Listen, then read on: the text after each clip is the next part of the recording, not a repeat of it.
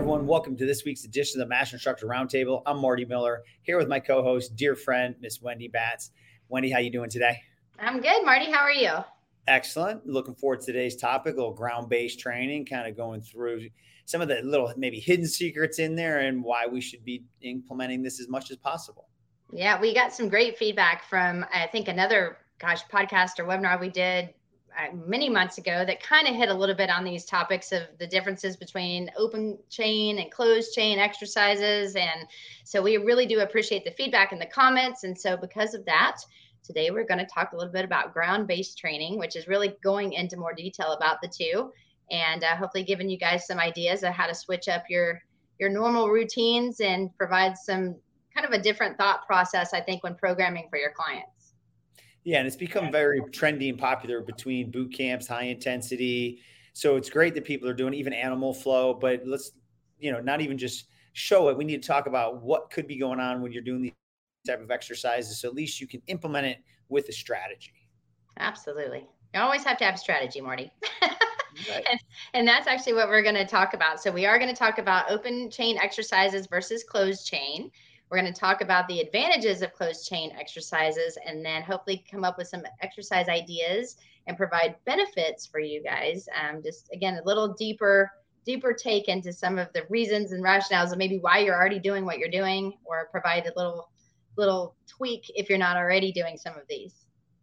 Perfect. Love the topics here. So when we go over open chain exercises, first we have to understand what we're talking about. So the definition here is the characteristic of open chain movement is that the distal segment, hands and feet, are not fixed and they are free to move in space. So there you go, like with the bicep curl.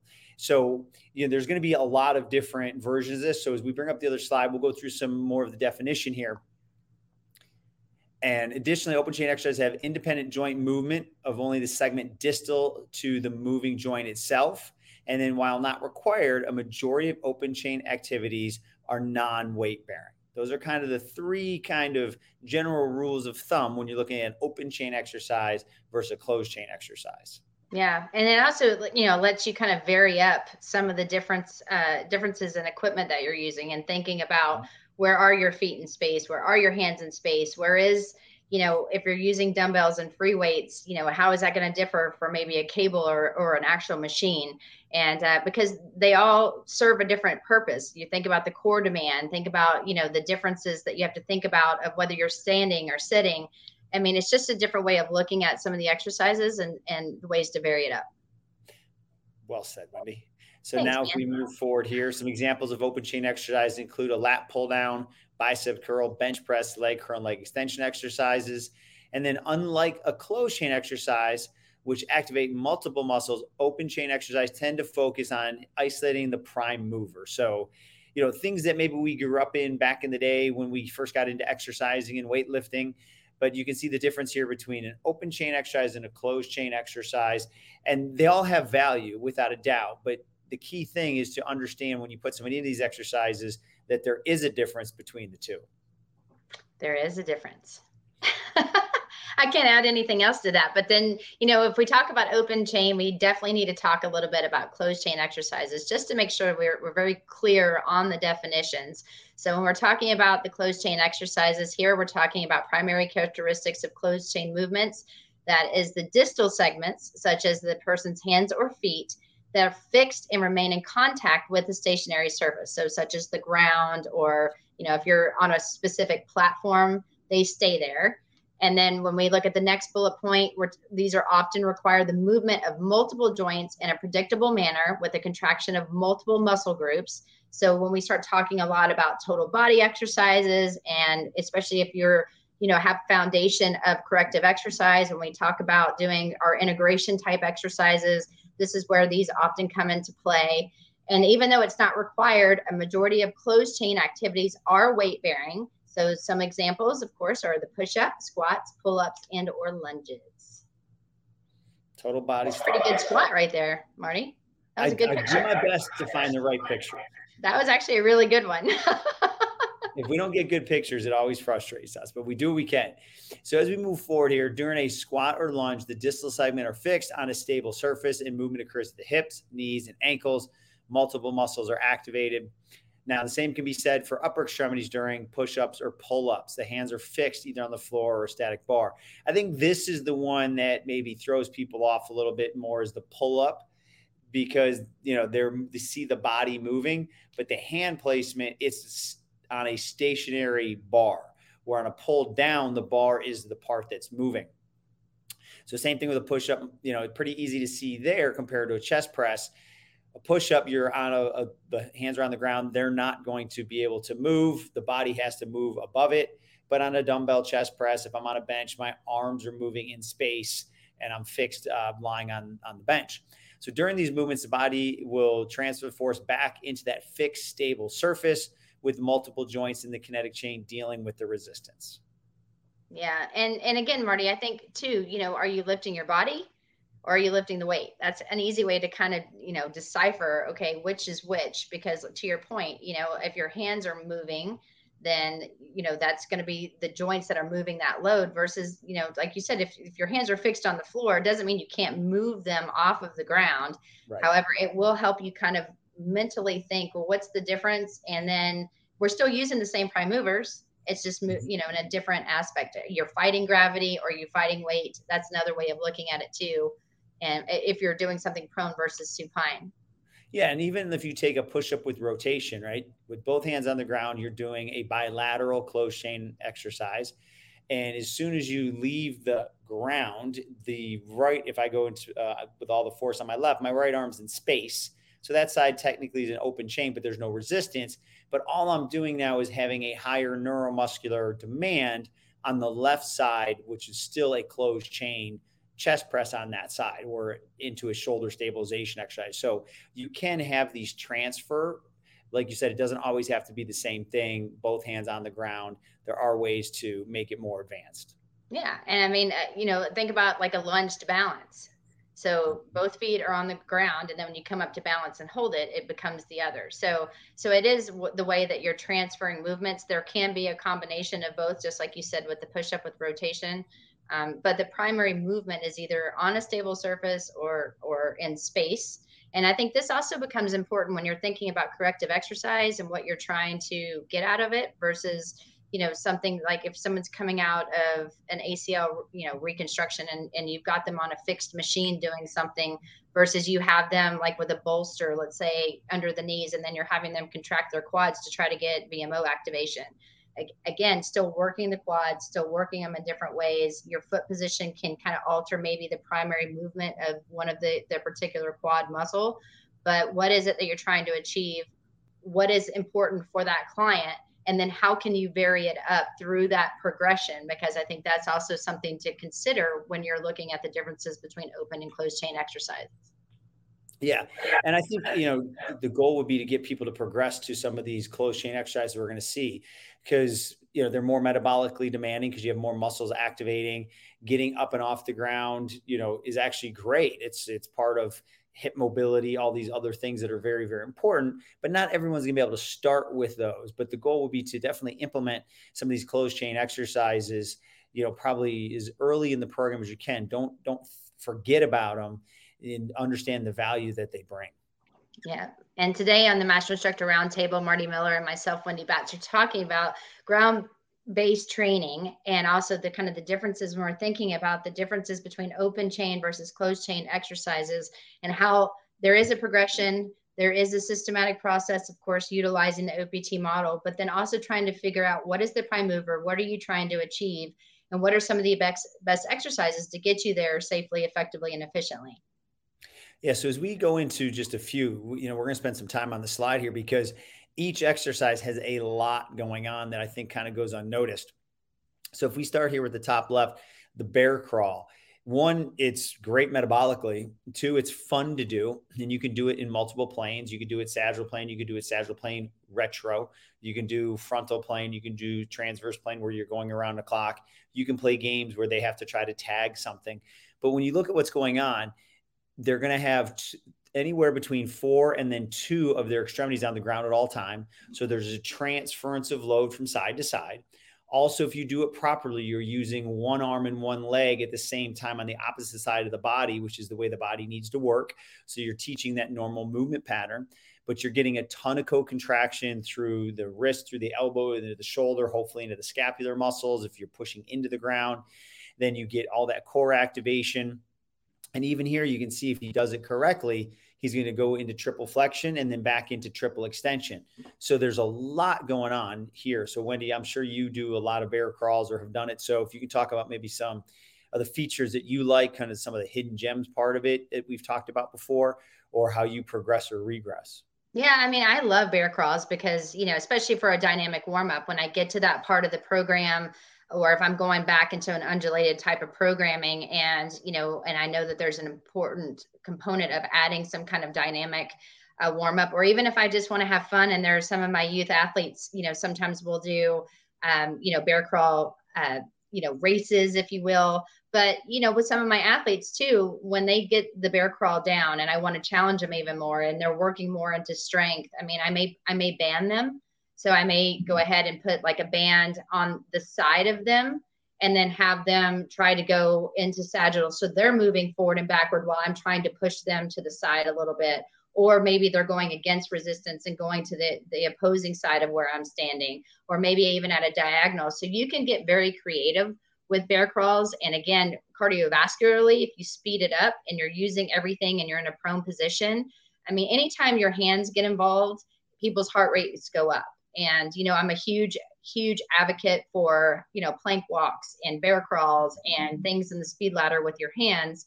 And it's because it's a different variation to increase heart rate, but you're getting so many multiple components of muscles firing at the same time.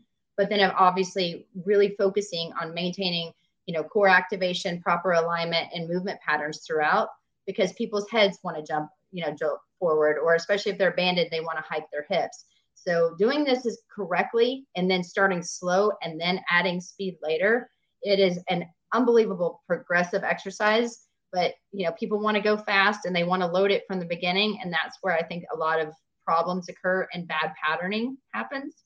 So start slow, be very specific in movement and quality, and then you can start adding some of these different progressive components to it.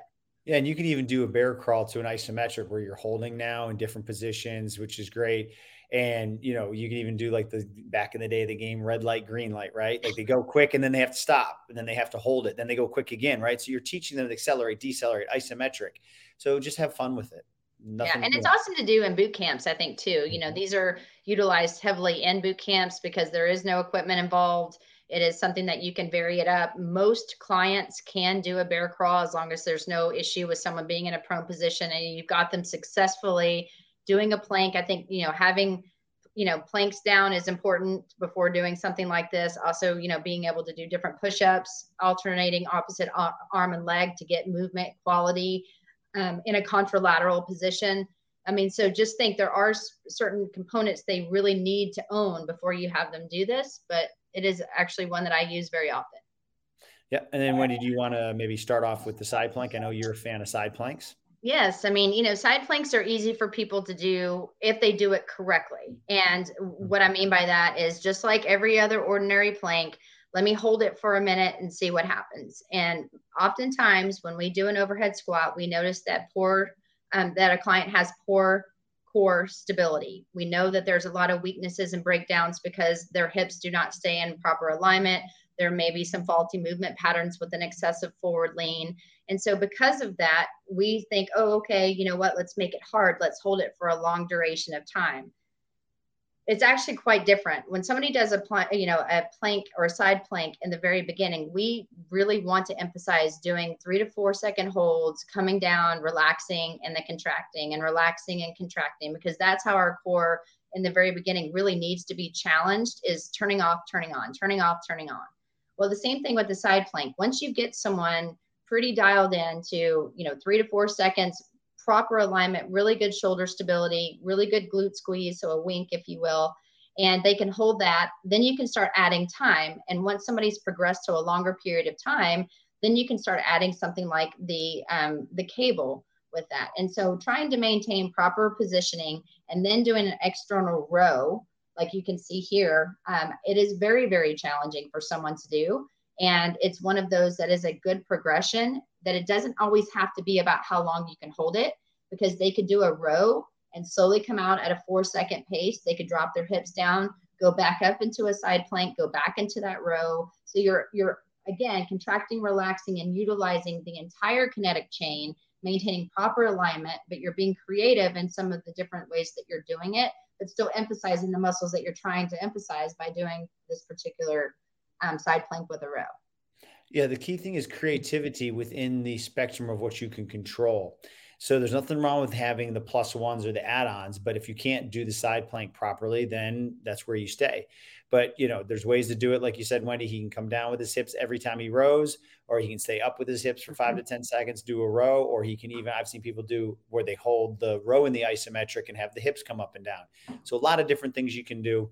Just be creative, but also make sure that the 5 kinetic chain checkpoints are in order and what you're doing makes sense. Yes. And Marty, I'm going to let you take this one with your animal flowness. Actually, I'm more of the jujitsu martial arts on this one. That's a V-sit. That's how we get out of a bad situation. But you could look, I've seen it for animal flow, but it all works the same. But what I love about this one is, one, it's very metabolically challenging is if you start to get in repetitions, and maybe even sometimes I will let people go faster, especially if they're more of that at that power phase. But if you notice, both of their hands are on the ground in front of them. So as they clear that hip and thread the needle with the hip, now there's a snapshot all the way to the right or to the left. Look at the thoracic rotation you'd be getting as well, right? So there's a lot of great stuff that goes on. You start in the center, you're getting almost like a bear crawl. You start to shoot one hip out, so you're gonna get thoracic rotation on one side, shoot your hip out the other side. And sometimes there's a big difference in the range of motion that the people can control, left versus right. So it's like an assessment too. So it's a phenomenal for the hip. You're going to get some hip external rotation. You're going to get some hip internal rotation, thoracic rotation, core stability, the co-contraction of the rotator cuff into the scapula stabilizers. And then once again, if you want to get someone's heart rate up, this is very metabolically challenging. Very metabolically challenging, guys, if you've not done this one. But but the one thing when you're doing this, again, think about positioning and the quality of the movement. So do definitely start someone slow, because what you're going to notice, and this was a compensation that I use my hands so much that my forearms tend to get very, very tight. So it limits my ability to put my hands flat and keep them flat when I start adding different hip movements. And so I know that's something that I need to work on. So you want to maintain open hands, keep them wide, make sure that they keep both of them planted. And then when they're going through and they're rotating, not actually the thread leg, but the one that stays up. So the knee. So for example, when you're looking at the last picture on the right, you see his right knee should be out. Often people will keep that knee pushed in towards their thread knee because they don't want to open up the hips. This is a really good hip opener as well. So I use this a lot when we're doing, again, more dynamic type movements to get them, into whatever program they're going to do. But definitely one that once you start speeding it up, they understand the patterning, that they could do it with the quality being right on. Have them do this for 10, 15, 20, 30 seconds and they're gassed. So it's not always about the mountain climber and all the things that we talk about. Adding this in as your metabolic blast, if you will, it's fun, it's different, but it's very, very challenging. No, great points for sure. And there's ways to start it, like just start with the bear crawl and maybe just have them bring their foot out to the opposite side. You don't have to come all the way underneath and sit up like that. So there's definitely progressions and regressions, but start with the bear crawl and move towards this. And then when we get to some other closed chain exercise examples, I really am a fan of the Renegade row, as long as there's good stabilization within the shoulder capsule. So if somebody's really struggling on doing a row without spinning, we've talked about that before, and that's when somebody is internally rotated in the shoulders, so that they're rounded in the forward or in their shoulders, and then you have them try to row. If they haven't gotten out of that forward shoulder position and you have someone row, oftentimes you're going to notice that they just spin in that shoulder capsule. What we were trying to do is make sure that they get really good retraction and depression when they're rowing. So it's almost like they're sticking their chest out and really trying to get that pinch and watch that shoulder blade move. So once they get good movement and quality of movement within the shoulder complex, and then you put them prone, They have to now fight gravity. They have to have good core stabilization. They have to maintain neutral position. So glutes are squeezed, abs are in tight, chin's locked down. So they're making a straight angle. And just as long as they're not winging, and if you're working towards that, so you're working towards the serratus activation, you're really trying to add that plus, maintain the plus, and now row. There's a lot of things. There's a lot of things that you have to think about in order to do this correctly. And, you know, I see people at the gym, they just go, they put their weights down and they're just rowing. Nothing's really working, but they're doing it. Well, you know, there's a difference between doing it and doing it correctly, in my opinion. And I think to execute this correctly, there are certain steps to take. Can you row with a dumbbell, like a one-arm row fixed on an actual bench? Then can you do a push-up? And then can you do a plank? And if you can do all of those successfully, then add this together, because it really is kind of a total body, even though we don't really look at it as a total body, without breaking it up into what needs to be firing to execute it correctly. Right. Excellent. And then from there, you can even, if done properly, you can even move that into what you see in the second picture, even with the dumbbell. Now that's a much more advanced, right? The dumbbell is going to be light. Like a renegade row, people try to get a little bit of a heavier load, but there's nothing wrong with doing a 5-pound renegade row into rotation, right? Because now you have to control that with the arm that's in the air, but it just puts more demand with the hand that's stabilizing on the ground. But again, we would start with something like what you see here in the center. So she could have been in a high plank position and just rotates herself open. So you're getting that rotation through the shoulder that she have to dynamically stabilize all the way through the core and hips. And then she can come back to the high position, almost like what you see here on the far right. Or maybe you go all the way down into a push-up and then come back up into that rotation. So I've seen people in yoga do this differently, and they hold these positions, but the concept is you've got a sagittal plane picture in the left and right with some frontal plane stability. Of course, even when they're moving in the sagittal plane, their body's going to have to fight moving in the frontal plane or even dipping into the transverse plane. But then here in the middle, you have a push up with rotation or just a high plank to rotation, where you're truly going into the transverse plane to stabilize in that closed chain. So I use all three of these. Pretty much in any type of upper body warm up, I'm using the left, the one in the center, or the right, without a doubt, as a warm up. And I think, you know, it's important too, you know, with the figure on the right, you know, the shoulder taps. So it is a person that's in a high plank. Can they maintain one arm stability before you start to load it? And to your point, Marty, people do a renegade row. They think, well, I can row with heavy weight. I can do a one arm row on the bench with, you know, a 40 or 50 or whatever pound weight you're using, and I can execute that correctly. However, take the weight aside. Can you maintain, quote, the push-up position? And then I remove an arm without, like, to your point, without dipping my hips, without rotating, or without coming into any kind of winging position within the shoulder capsule. And so as long as someone's got really good core stability, and they can go and just tap from side to side, or I'm a big fan of the plank walks. I mean, I've talked about that before, where you start in a forearm plank. So a low plank, and then they come up on one hand and then to the other. That really works on the stabilizers within the shoulder, works the entire rotator cuff, as well as having to maintain good core stability. You know, I think that the taps are step one, maybe then adding in the plank walks after that, and then going into some renegade rows. So look at this as different progressions, but each and every time you're doing this, it's a completely different demand on the body, but you just want to be smart in taking the right steps to get there. Yeah. So there's, again, we could have put in more, but every one of your clients is going to be able to find some level of this, because even if you're doing this off a Smith machine to start or a bench to start, you don't have to be all the way to the ground, as long as it's safe and controlled. And then you're working them lower, so they have to fight gravity more, which means there's going to be more muscular contraction, more muscular demand. So it's just working them within a range that they can control. Mm-hmm. And then when we get into, I was going to say, we can get into the pull-ups. I mean, Marty, I know this is your go-to. I'm an anti-kipper, so I am going to say that, because without a doubt, definitely. Yeah, I don't like. Not kipping. Yeah, I was just going to say the only reason I feel that way is because when people start to do a pull-up, they're doing everything. They're running in place. They're holding onto the bar for dear life. They're straining their neck. They're not maintaining quality of movement patterns. Yep. And so you're on a fixed bar. You are now moving your body up in space, trying to do that. If you are new to this and you really want to do an exceptional pull up without quote cheating, then start with a super band. Put a super band on the bar, put your legs inside of it or your feet, depending if you want to be on your knees or if you want it to be even longer lever so you're standing straight. And then have that super band guide you to de-weight yourself in order to get really good movement patterns and quality. And then at that point, you can start to minimize the thickness of the band, which is minimizing the actual help that you're getting until you get into your body weight position and you can do those successfully.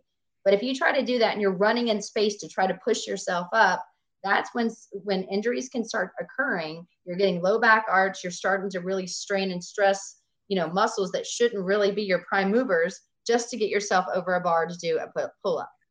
Yeah. And again, pull up to me isn't the most important thing because there's ways that if I can't carry my body weight, I can do pull downs. I can do other things, suspension training. So I'm more of a neutral grip pull up position person because a lot of people will not have the external rotation to be there. Plus you're shortening the muscle. So it's in a weaker position. I'm not saying not to do pull-ups. I'm great at pull-ups. I can rip off a pretty good amount with ideal form and technique. It's just, they're demanding, but I will do a neutral grip. But the key thing is it's a core stabilization exercise. Why I move, up and down. That's how I'm brain thinks about it. But I'll even do the isometrics where I'm up for 3 to 5 seconds with that shoulder depression and retraction. And then I lower. And then even if I have to jump up, I'm looking for that perfect isometric contraction. But I just wanted to put this in there that this is a closed chain exercise. A lot of people would default and think that this one's an open chain exercise because our hands aren't on the ground. It's on a fixed object is the key thing. And then as we move towards the right, you see another version of the side plank. So this time someone's doing external rotation, totally fine. And then this time someone is elevating the feet. So there's more neuromuscular demand and more sway that they have to control. All of these are great as long as they make sense for your client and they're implemented properly and the form and technique is what it should be. Yes. And I have a client that's all about the middle picture because he is a golfer and Right. he has a lot of shoulder issues. And so instead of just doing external rotation, I'm like, why not add some core work in there as well? So back to that same side plank that we were talking about earlier in order to get multiple muscles firing at the right time. And I did also want to just throw out there, guys, we're live today. So if you have any kind of questions about the topic that Marty and I are talking about, which is ground-based training, the differences between open chain and closed chain exercises, please be sure to write them in so we can get those answered. So we'll give you our contact at the end, but just wanted to say, if you've got questions, bring them, bring them. We're ready. And with some of these exercises, not all, because again, I'm not a fan of power-based pull-ups unless you're competing. Think about it. Are these stabilization exercise only? Are they strength exercise only? I'm going to say a pull-up's probably a strength base for most people. Not many people can do a 4-2-2 tempo. So, and then, some are going to only be power. But so it just depends on where it's at. Most of them are going to definitely have a great stabilization component and strength component, but you just got to think about where in the model you should put these. There will be some like the bear crawl could be all three. A pull up, I'm not going to say impossible, but very hard to do 12 to 20 at a 4-2-2 tempo, right? So just use that as a guide as well to where you need to put this in the model with your tempo. Yeah. And I mean, think about this too. That's why we always say every client is different. There's always going to be those instances where somebody does need to be able to quickly excel on a bar, especially if you're working with a gymnast. However, if you've ever watched the Olympics or you're watching men, do some of these bar routines, they also stop and hold these positions in the air that seems incredible on one hand and spinning and doing all of these movements that I would never do because I would probably hurt myself. But there are times and places, and that's why when we say, it's hard for us to imagine this, there might be an instance where, yes, your client needs to be able to do some of these at a faster pace. But if you can execute it very slowly, accurately, teach good quality of movement as you start to increase the load or increase the speed, that you're only going to help your client be able to do that as exceptionally as possible versus like just going out doing it for the sake of saying, I can do 12, 13, 20, whatever pull-ups. What's your purpose? Exactly. What's your why? What's your why? Excellent. So a couple more here. So I like, I don't know what you really want to call the one on the left. It's part of an inchworm. Sometimes what I do is I don't bring my feet in. I just do that and I'm pushing into the ground to let my scapulas go further away from my shoulder, right? That depression. So then you've got also your Bulgarian split squat, some people call it. So it's closed chain on that front leg, and then a single leg Romanian deadlift. So much going on in all of these, the co-contractions, but you get your hand on the ground, get your foot on the ground, fix it, and make everything above it move. And I know that you use all three of these, Wendy. I do. I think it's called, is it a downward dog in yoga? Isn't that what the one is on the left? I think. Could be. I don't know. Obviously I don't take yoga like I should. I should probably know that, but anyway, I like the inchworm because I do that as well. So miserable exercise. I mean, I love it. Yes. So any tips on these ones, Wendy, before we're going to our key takeaways? No, I mean, again, it's all about technique, and especially in the split squat. I love that exercise as long as somebody has really good hip extensibility. It's challenging. You're working on balance. You're focusing on loading the leg. You're getting really good quad and glute activation, especially on the right leg that should be what's loaded. The other one's kind of like your kickstand, if you will. But if someone has a low back arch, they don't have good hip extensibility yet because you're working on getting that range of motion throughout the hip complex. Then if you set someone up here and you have them go that deep and they don't have that, they're going to get a big arch in their lower back. And so therefore compensations are going to occur, which again is not ideal form. So just that one's a very easy one to identify right then and there. Is the load too heavy? Do you need to lighten it? Are you going down too deep? And do you need to make sure, in my personal opinion, to really get good stretching throughout the hips before you execute this one particular exercise? Yeah, and that's why we put everything together the way we do, right through the warm up. So that way, when you get here, you're ready to go. So excellent. So I hope everyone got some key takeaways, but let's review kind of what the premise was behind this on ground-based training is. Are you familiar just simply with open chain versus closed chain? Or are you just assigning exercises based without that thought process? Do you use them with intent or is it by accident? So hopefully we move more towards that intent and you see the benefits of definitely getting in some closed chain exercises. And as I just said not too long ago, follow the OPT model because some of them could go through all the different phases. Some will be in one unique phase. And that way, your sets, your reps, your tempo, and what you're truly trying to accomplish. So that's your guide. We always say that the model is your best friend, so use it. So Wendy, why don't we give the wonderful people your contact information? Yeah. And I just was reading some of the comments. I want to say thank you guys who joined us live. And, we're so glad that you like our podcast and we're winking and pinky waving or whatever back at you. But if you want to contact us, you can find me on Instagram at wendy.bats13, or you can always email me about a topic you want us to discuss or just anything that we can do to help guide you. And you can do that by finding me or by emailing me at wendy.bats@nasm.org. Excellent. My information right here, dr.martymiller72 for Instagram, and then marty.miller@nasm.org. So Wendy, great information as always. And for all of you that joined us this week on the Master Instructor Roundtable, we can't thank you enough. And as Wendy said, we are here to take suggestions, comments, and we will continue to hopefully put out some great content that you can utilize right away. So thank you guys so much for joining. Look forward to seeing you next week.